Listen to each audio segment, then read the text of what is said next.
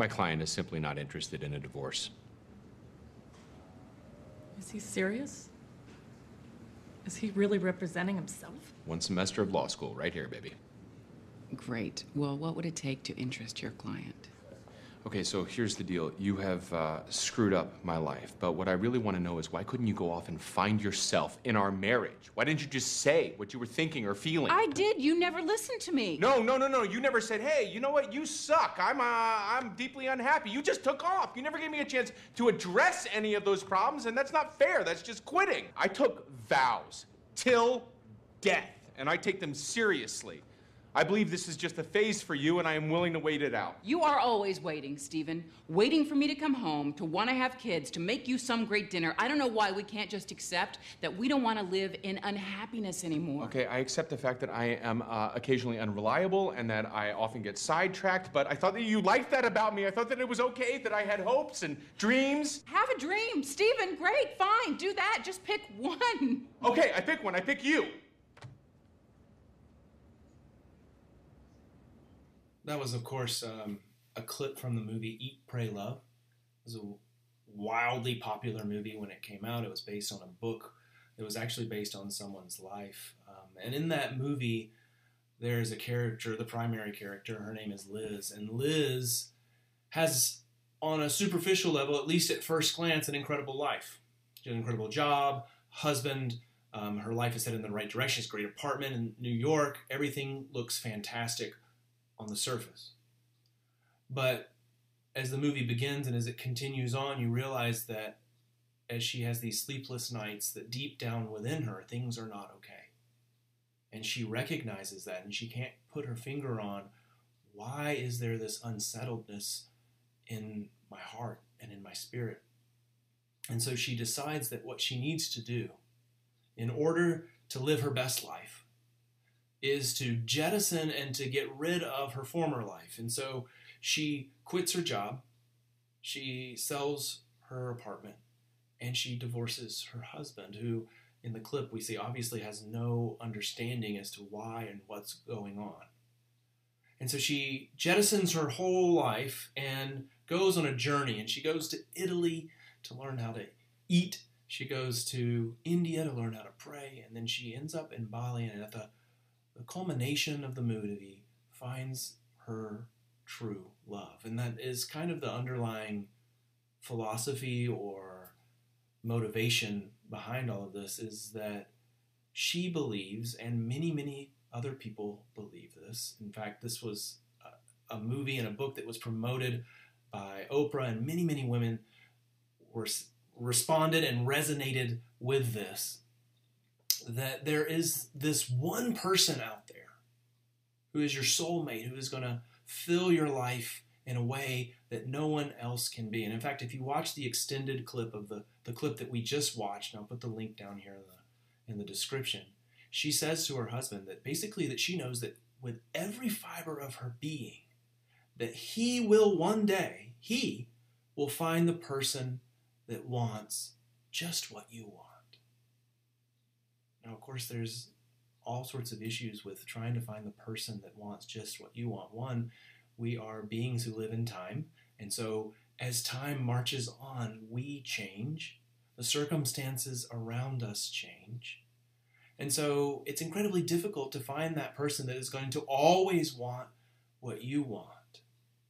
So at the end of the movie, she actually finds this supposed person, but in actually reading about this, I found that after 12 years, she divorces that person as well. And statistically, that's not actually a big surprise, because when you look at the statistics, and there's a lot of them and they're always changing, but one thing that seems common among all of them is that after you've had your first divorce, if you get married again, the chances of your divorce goes up even higher. And then your third marriage, the same thing as well. So, but anyway, she gets divorced a second time and ends up getting married to someone that she says that she was in love with her whole life, and she just didn't recognize it until later. And it's a very sad story. And by the way, I just want to be clear, I'm not rejoicing in divorce.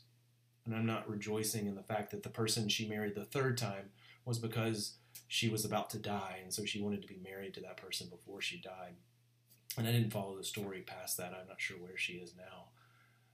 But what's clear is that, at least for her, that vision of marriage ultimately did not lead to living her best life. And there are many, many different views of what marriage is for and why do we marry. What's the purpose of that? Is it procreation? Is it to find your life partner? Is it to find the one who wants exactly what you want? Or is it something else? Well, today we continue our series on the Sermon on the Mount, and we're going to look at divorce. And this is a very delicate topic. It is a very intimate topic. And there is no way that in the brief time that we have together, I'm going to cover everything related to marriage, divorce, and remarriage. And Jesus' intention, as we'll see, was not to cover all of those scenarios either. So if you happened upon this video, or if you're part of our community and you really want to dig deeper into a biblical understanding of marriage and divorce beyond what we're going to talk about today, I want to commend to you 2 books. One is called Marriage, Divorce, and Remarriage in the Bible. It's by J.E. Adams, and I'm not tech savvy to get money for this, but I will put a link down there for you if you want to go look at this book. It's a very short book, very easy read that really lays out the biblical case for God's intention with marriage, divorce, and remarriage. And then another one that comes from the shelves of Pastor Tommy is this one, Divorce and Remarriage in the Church by David Instone Brewer. And again, I'll put a link down to this one as well. Both of these books do a really great job of having a comprehensive approach to what the Bible teaches about these important topics. Well, what we continue with today is the Sermon on the Mount. And just to remind you of what Tommy said last time and what he continues to say is what is the purpose of the Sermon on the Mount? It is, now that you've decided to follow me, now that you've decided to be a follower of Jesus Christ, this is what your best life looks like. In other words, let me just be very, very clear. What Jesus is teaching here is not, these are a new set of rules. If you keep these rules, then you will be accepted into the kingdom of God. Instead, it's the reverse. What Jesus says is, you are accepted into the kingdom of God. You are mine. And you are welcomed into the kingdom, not because you are able to follow the rules. In fact, you fail. Every single teaching that I'm about to give you, as I explore the depth of the law, you will see in your heart that if you look close enough, that we fail over and over again. Instead, we are accepted not because of the things that we do, but because of what has been done for us. And so Jesus says, let me show you what the heart of God looks like. Let me show you what his truest disciples look like. These are the types of people that you will become more and more each day as you become more and more like me, Jesus, his true son. And so Jesus, who said in Matthew 5:17, which kind of prefaces this whole section, he says, do not think that I have come to abolish the law or the prophets. I have not come to abolish them, but to fulfill them. I want to key in on that word, fulfill. And as a reminder, the previous sermons, we went into some of this in more depth, and they're online. Again, link down below to where those audio files are kept. But when Jesus says, I've come to fulfill the law, he means that the things that he's about to express, and one of them being divorce that we're about to talk about, these things that we read in the Old Testament, these laws that were given to Moses, Jesus says, I'm the one who has the authority in person to tell you the true meaning and depth behind these. And so, as he explains each of these different things, anger and lust and divorce and vows, what he's saying is, let me show you the heart intention behind this. Let me show you what God's heart looks like. And of course, we fail at it. We commit murder in our hearts when we are angry with others, in our speech when we call people names. We commit adultery in our hearts and our actions when we have lustful thoughts for other people. We commit divorce when we are unfaithful to the people that we have said and made vows that we would be with them forever. What Jesus is reflecting is God's heart, because God doesn't murder. He dies on the behalf of us who are murderers. God doesn't commit adultery. He is supremely faithful to us, though we are unfaithful. God never divorces those who are his, but is always constantly seeking them. And so as Jesus spells out that this is what the heart of God is, he says, this is who I am. I fulfill the law. I am the one who is faithful to you. And he says that my disciples, you, not because of what you've done, not because you come anywhere near these standards, but because of what I have done for you, dying on the cross, living a perfect life, and adopting you as brothers and sisters in Christ, putting my Spirit on your hearts. He gives us new hearts so that day by day we become more and more in his image, and we reflect what he looks like in our souls. And we will not reach that stage of completion and perfection in this life. That is for the life to come. But in explaining these things about the law, what he shows us is the heart of God, the original intention for our lives, which is that we would have the best lives possible. And yes, we live in a fallen and broken world, and we are fallen and broken people. But what Jesus wants to point us to, and what I want to point us to today, is God's heart. What is God's heart? What is God's intention for marriage? And what was Jesus responding to that he saw in the culture of his day? And what do we respond to in the culture of our day as we see different views and different approaches to marriage and divorce? So I encourage you, open your Bibles if you have them at home. If not, you can read along with me. But the passage for today is Matthew chapter 5, verses 31 through 32. It was also said, whoever divorces his wife, let him give her a certificate of divorce. But I say to you that everyone who divorces his wife, except on the ground of sexual immorality, makes her commit adultery. And whoever marries a divorced woman commits adultery. This is the word of the Lord, and we give thanks to the Lord for his word. Now, the way we're going to approach this passage is kind of look at three different phases of human history. We're going to go back to creation, look at creation. We'll look at Deuteronomy chapter 24, which is when our passage is talking about a certificate of divorce, it's referring back to that specific section of the law that Moses gave in Deuteronomy 24. It was said, is referring back to that.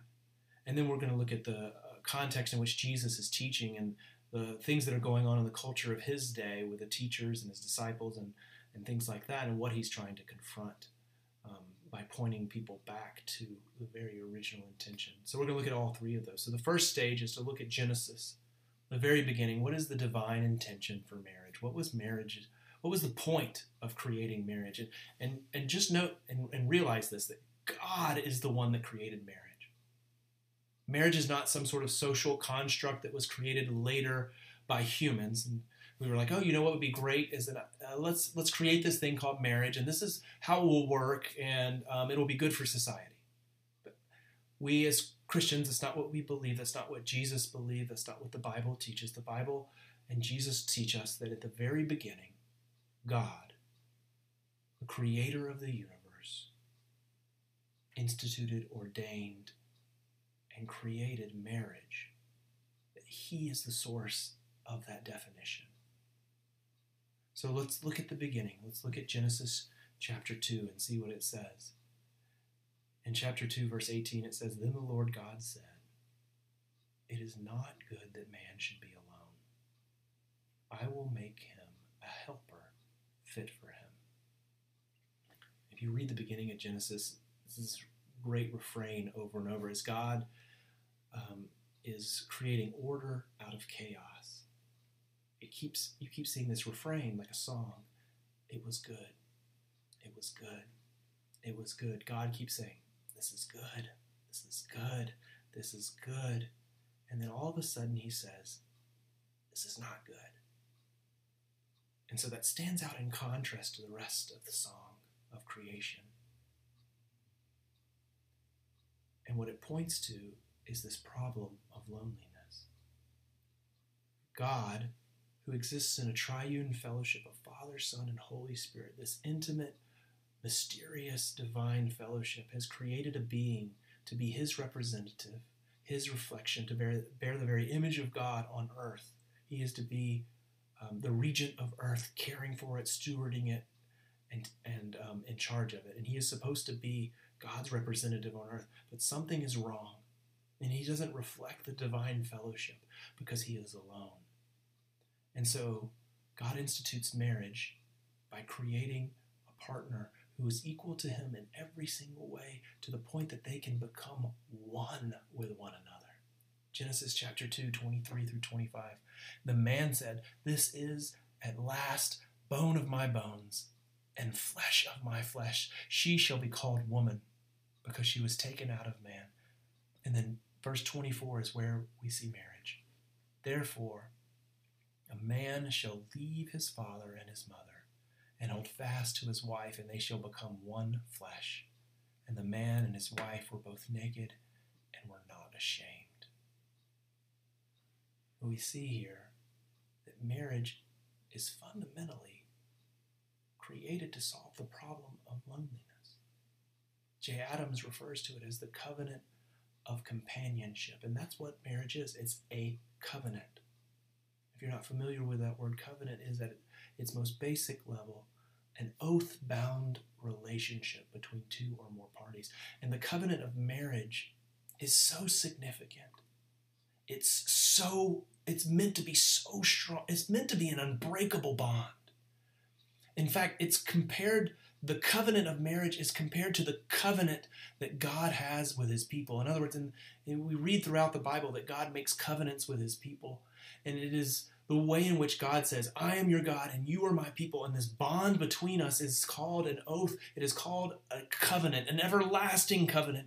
God will never break. And that covenant between God and his people is paralleled with the covenant of marriage. Listen to Proverbs chapter 2, verses 16 through 17.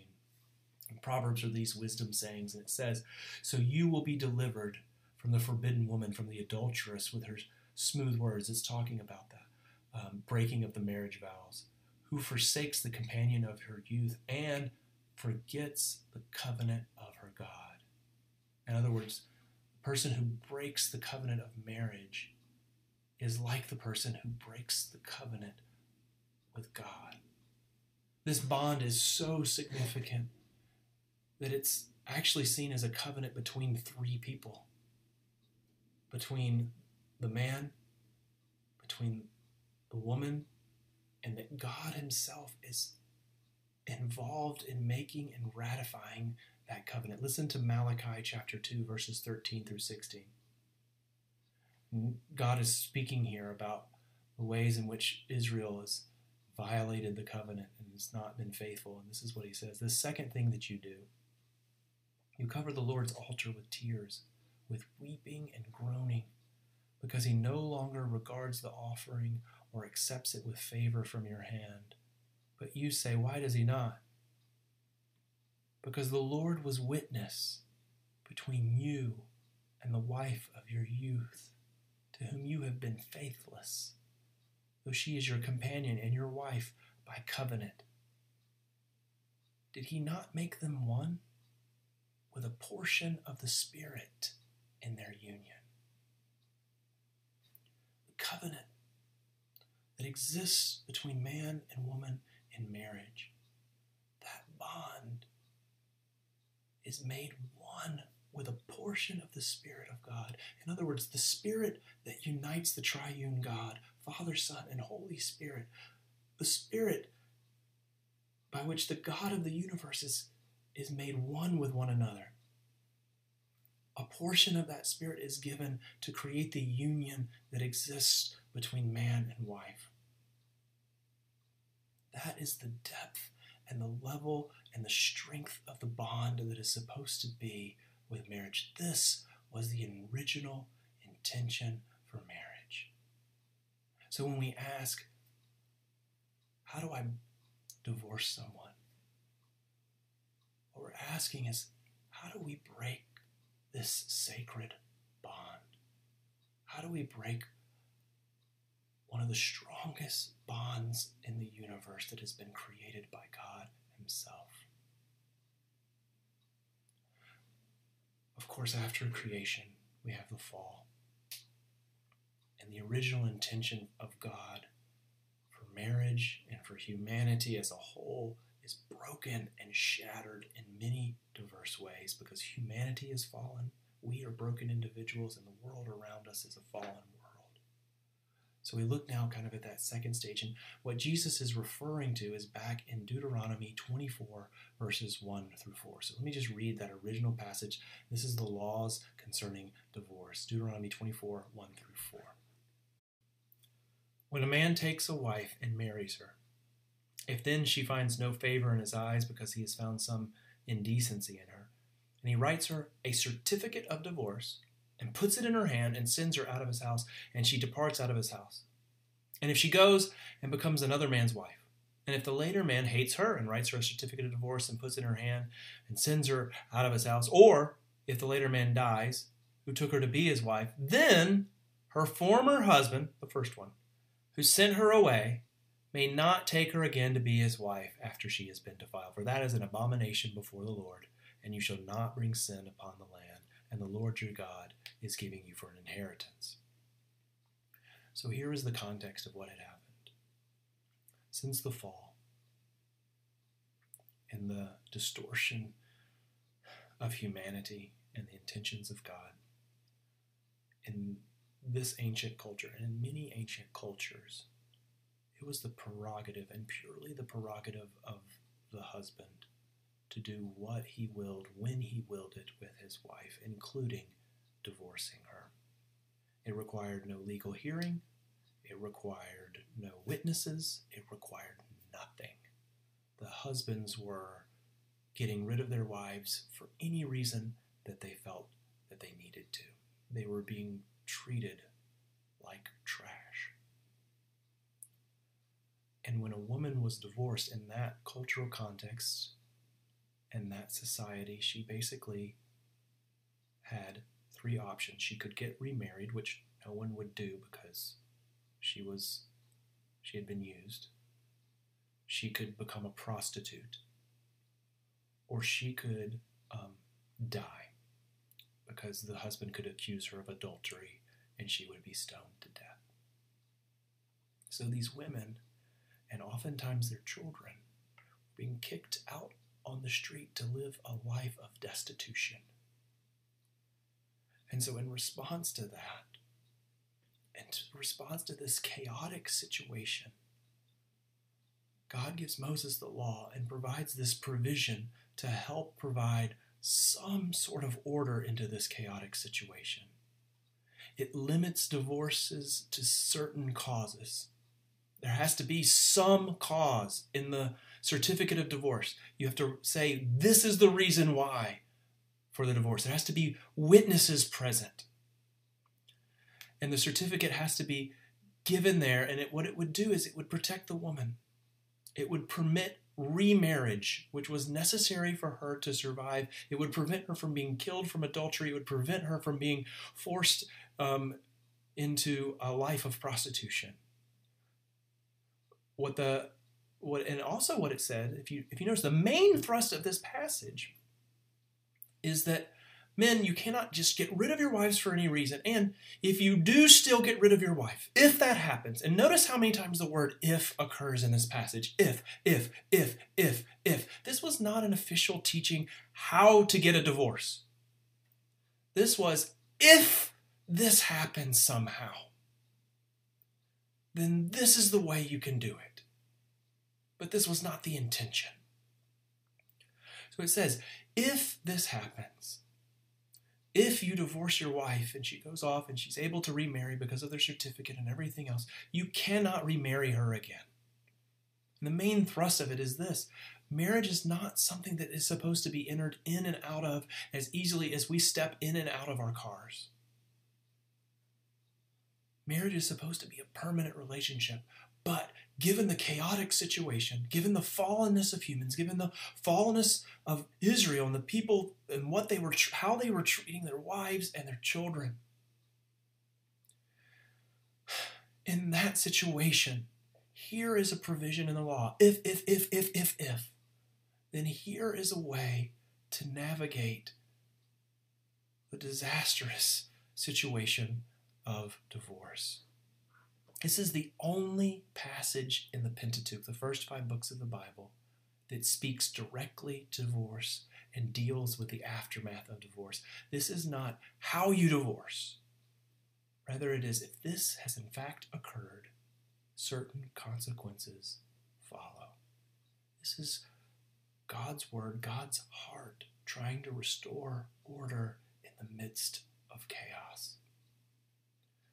Fast forward to Jesus' time, and we see that even though that law was written to help protect women, that it was pointing back to the divine intention in the first place, that this shouldn't even happen, the Pharisees have twisted it and turned it again, not understanding the heart of God. Listen to what they say in Matthew chapter 19, verses 3 through 9, as the Pharisees come to speak to Jesus about divorce. And the Pharisees came up to him and tested him by asking, "Is it lawful to divorce one's wife for any cause?" He answered, "Have you not read that he who created them from the beginning made them male and female, and said, therefore a man shall leave his father and his mother and hold fast to his wife, and the two shall become one flesh. So they are no longer two, but one flesh. What therefore God has joined together, let no man separate." They said to him, "Why then did Moses command one to give a certificate of divorce and to send her away?" He said to them, "Because of your hardness of heart, Moses allowed you to divorce your wives, but from the beginning it was not so. And I say to you, whoever divorces his wife except for sexual immorality and marries another commits adultery." Jesus points the Pharisees back to the original intention for marriage. It was to be an indissoluble bond. Pharisees, by their own words, show where their hearts are. They begin by saying, "Hey, Jesus, what's the reason? What is the biblical reason that we can divorce our wives?" And I want to tell you, if you're here today watching this video for some reason, to find out what is the reason I can get out of my wife, out of my marriage. What are the biblical reasons that, where's the checkbox that I can find that I can begin my Eat, Pray, Love journey? Then your heart is in the wrong place. The Pharisees at the time were talking about a theological debate that was happening between 2 different rabbinic schools, and one was very conservative and said there's no reason for divorce other than sexual unfaithfulness. And then on the other side, the more dominant view that had taken over the time period was you can divorce your wife for any reason at all. And so the divorce certificate became the center of their understanding of the Old Testament law. In other words, we need to understand completely what this divorce certificate is made of. And it says we have to have a reason. So what are the reasons we can divorce our wives?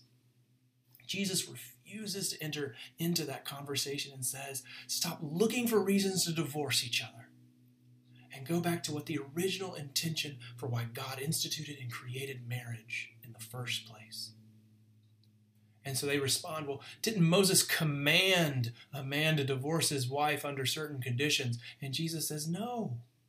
And you and I, we just read that passage together. Moses isn't commanding people to divorce their wives. He's saying, if this fallen situation happens, here is a way that we can do it in order to protect our women and children. And Jesus says it was a concession for the hardness of your hearts. the truth is that you and I, even though we are believers in Jesus Christ, we've received new hearts, that we still live in a fallen world. And while the power of sin in our life is broken, the influence is very much still there.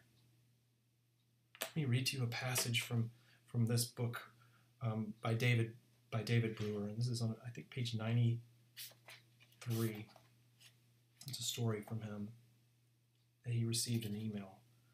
I was the adult Sunday school teacher in a Baptist church, and my pastor invited me to sit with the deacons and himself in a difficult situation. A young lady had been constantly threatened by her alcoholic husband. One afternoon, he came to her with a shotgun while she was visiting her sister. After chasing her out into a field, he pinned her down, put the shotgun to her head, and pulled the trigger. But the gun jammed. He served a few months in the county jail. My pastor explained that our church took a hard and fast view that divorce is always sin. So if we followed that, we would be advising her to reconcile with her husband once he was released from jail. As I pondered that, I could not believe that God could possibly ask her to do that. And I said so. Think back to the law of Moses. Think to the heart of God. Is that something that God would express in his heart? The decision was eventually made, was that she could separate from him but not divorce, and was to live the rest of her life in that state unless he died. Friends, we live in a fallen world, and we are fallen, broken people, and as strong as this bond is that God himself instituted and created, there is sin so egregious that it can be broken, and that it should be broken. We are not the people that we should be. When Jesus is teaching on the Sermon on the Mount, what he is showing us is the heart, the fullness of the law. This is who God is. God will never forsake you. God will never abuse you. God will never divorce you. He is faithful. And his Son, Jesus Christ, is the embodiment of that law. He is the fulfillment of it. He is the one who restores and makes all things right again. Because he lived the life we should have lived, and he died the death we should have died. And that is what Jesus is pointing us to. Those are the people that we will become. We as followers and believers who have been accepted into his kingdom, not because of what we have done, but because of who he is, will become more and more like him each and every day. He knows we will fail. Of course he does. That's why he has been the person that we should have been. And we look forward to the day, that day, when like a groom comes to the church, his bride,